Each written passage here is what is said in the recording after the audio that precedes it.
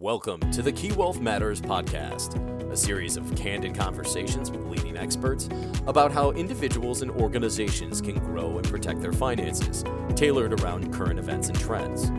Here's your host for today's podcast, Brian Pietrangelo. Welcome to the Key Wealth Matters weekly podcast, where we casually ramble on about important topics, including the markets, the economy, human ingenuity, and almost anything under the sun, giving you the keys to unlock the mysteries of the markets and investing. Today is Friday, October 28th, 2022. I'm Brian Pietrangelo, and welcome to the podcast. And so far, October has been a positive month for stocks, and we hope to avoid any unexpected scares as we head into the Halloween weekend.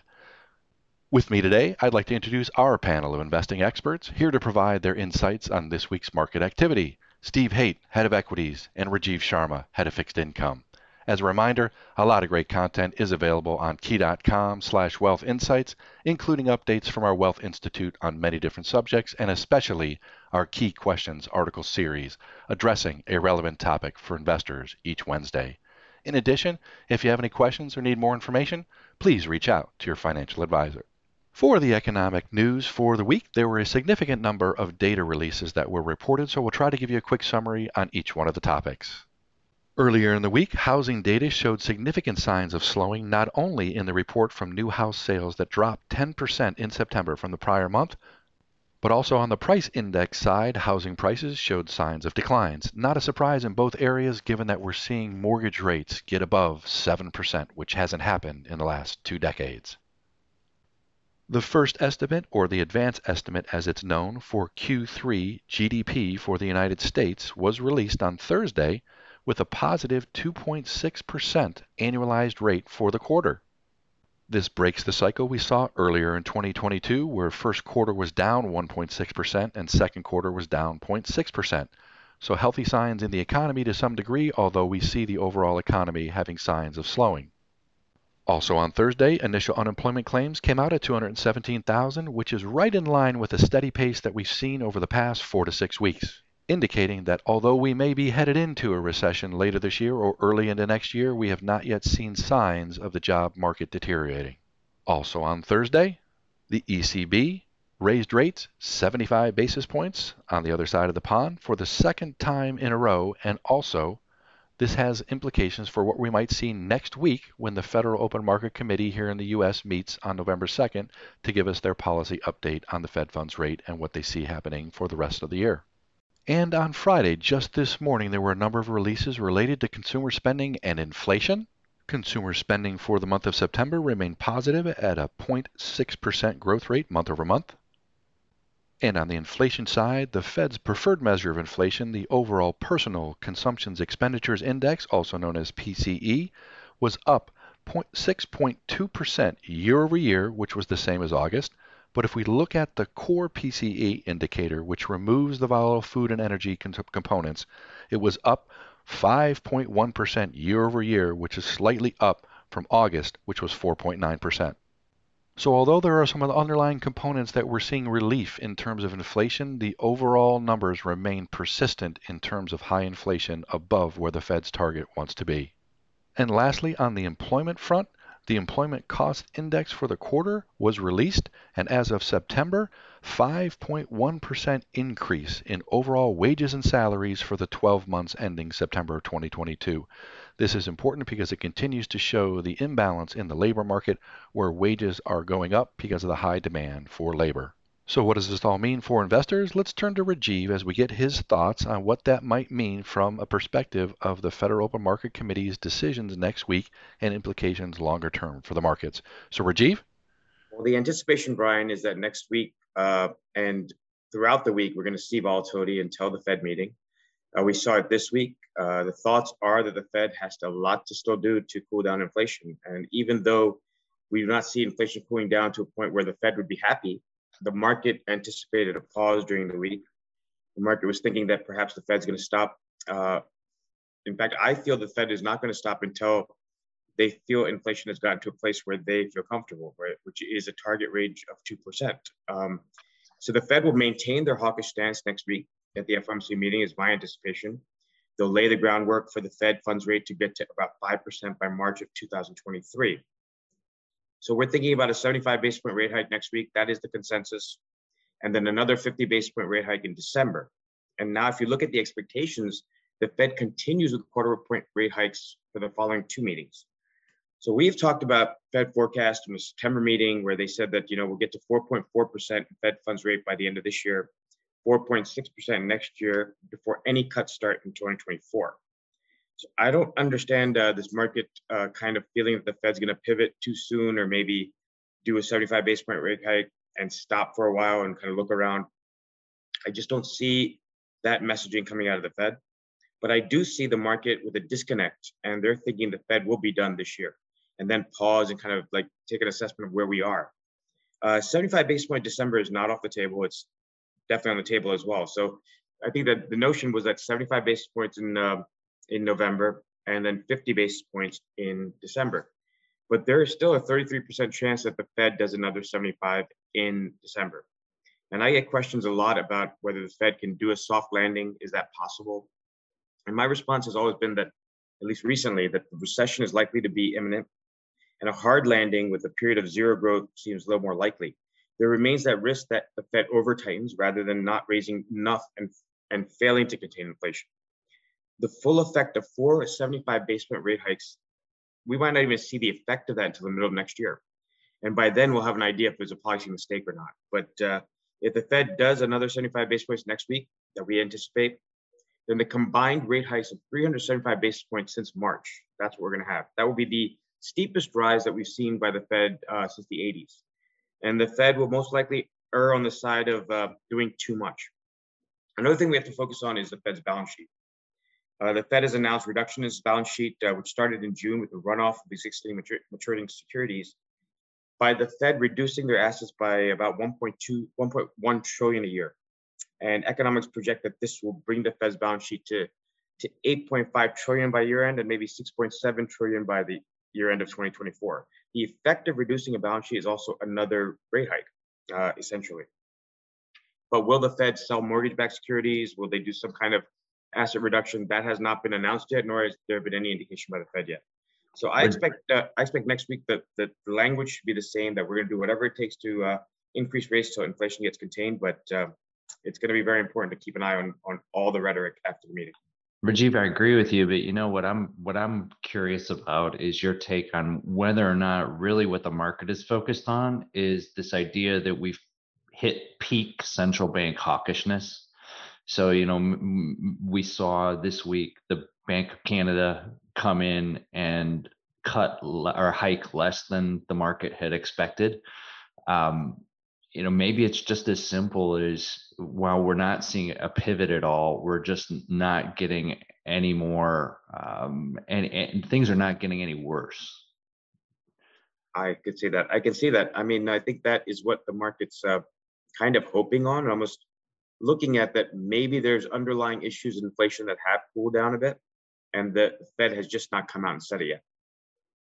The thing that really concerns me is that as we look forward, it's almost like people have forgotten the fact that hiking has a lagged impact on the economy. And when I look at this inflation data that the Fed is focused on, this is lagging data. And it's like they're setting policy based on lagging data. And then we have a lagged impact of the hikes. So we've only had 7 months worth of hikes. And when we think about that possible economic impact, say, 9 to 12 months after after we enter this hiking cycle, which puts us squarely in Q1 next year. I mean, I think that this idea that the economy could be in a difficult place is something that's starting to gain traction, and we're seeing it play out in some of these earnings forecasts from mega cap tech companies this week. I mean, there is a clear deceleration going on in portions of the economy, and it just seems like there's a complete disconnect between policy and what's going on in the real economy right now. Well, your point about lagging indicators and the fact that whatever the Fed does right now, we won't know the full effect, I think you're absolutely right.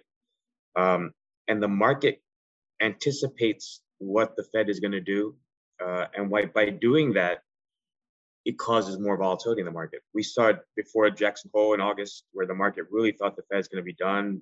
There's going to be a pause. I don't see any indication besides a few Fed speakers that have come out and said that maybe we should pause after 275 base point rate hikes this year and just look around.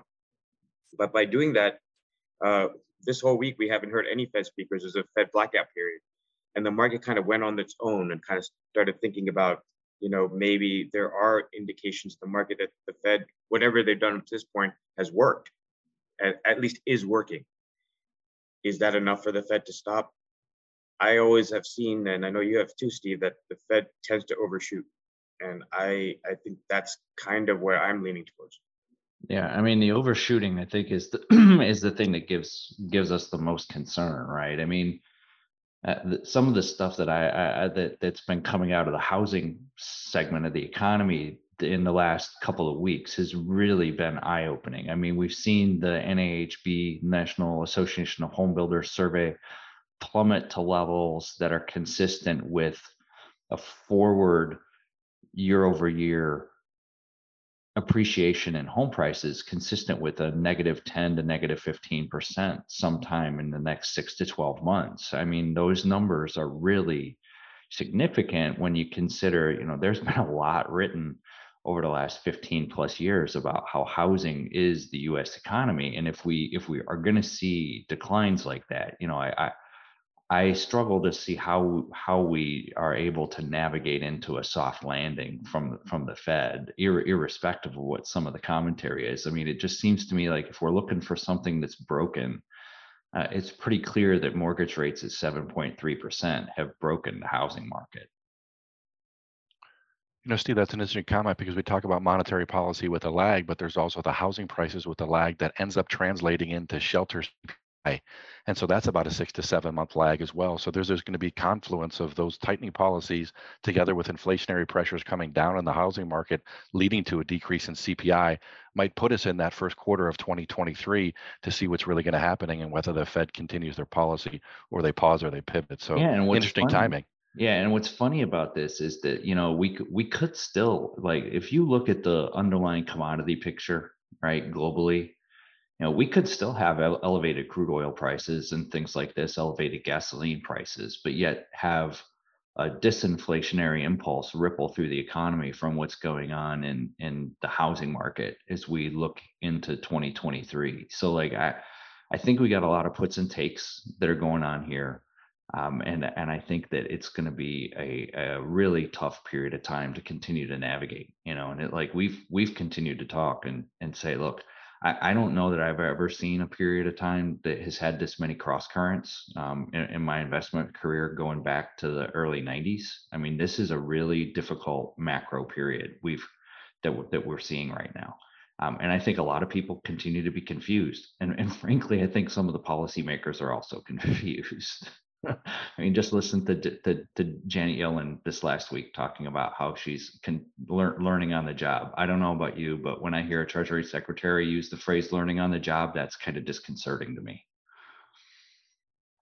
So, Steve, you mentioned something about earnings this week and some pullback relative to what's happening in the economy. What are your thoughts on this week?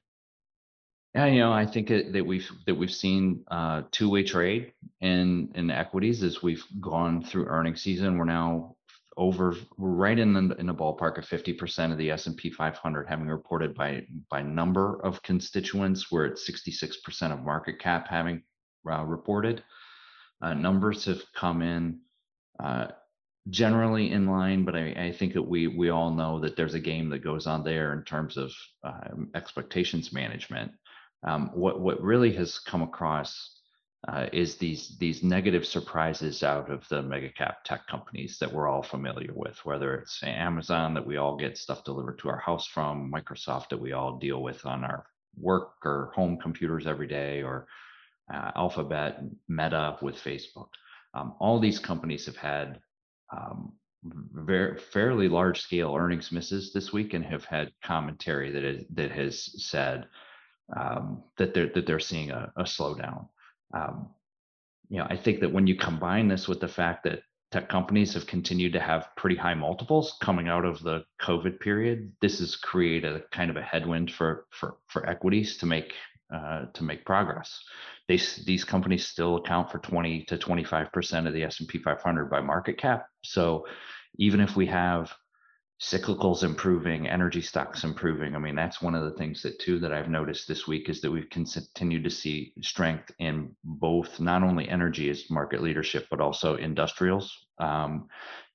I think that these cyclicals look like they're set up for a pretty decent rally as we move here into the fourth quarter deeper, driven largely, Brian, by the fact that we've had a fairly significant pullback in the US dollar this week. So I think that when we look at things that could be themes for the fourth quarter, a weaker dollar, maybe we've hit peak dollar bullishness here in the last couple of weeks.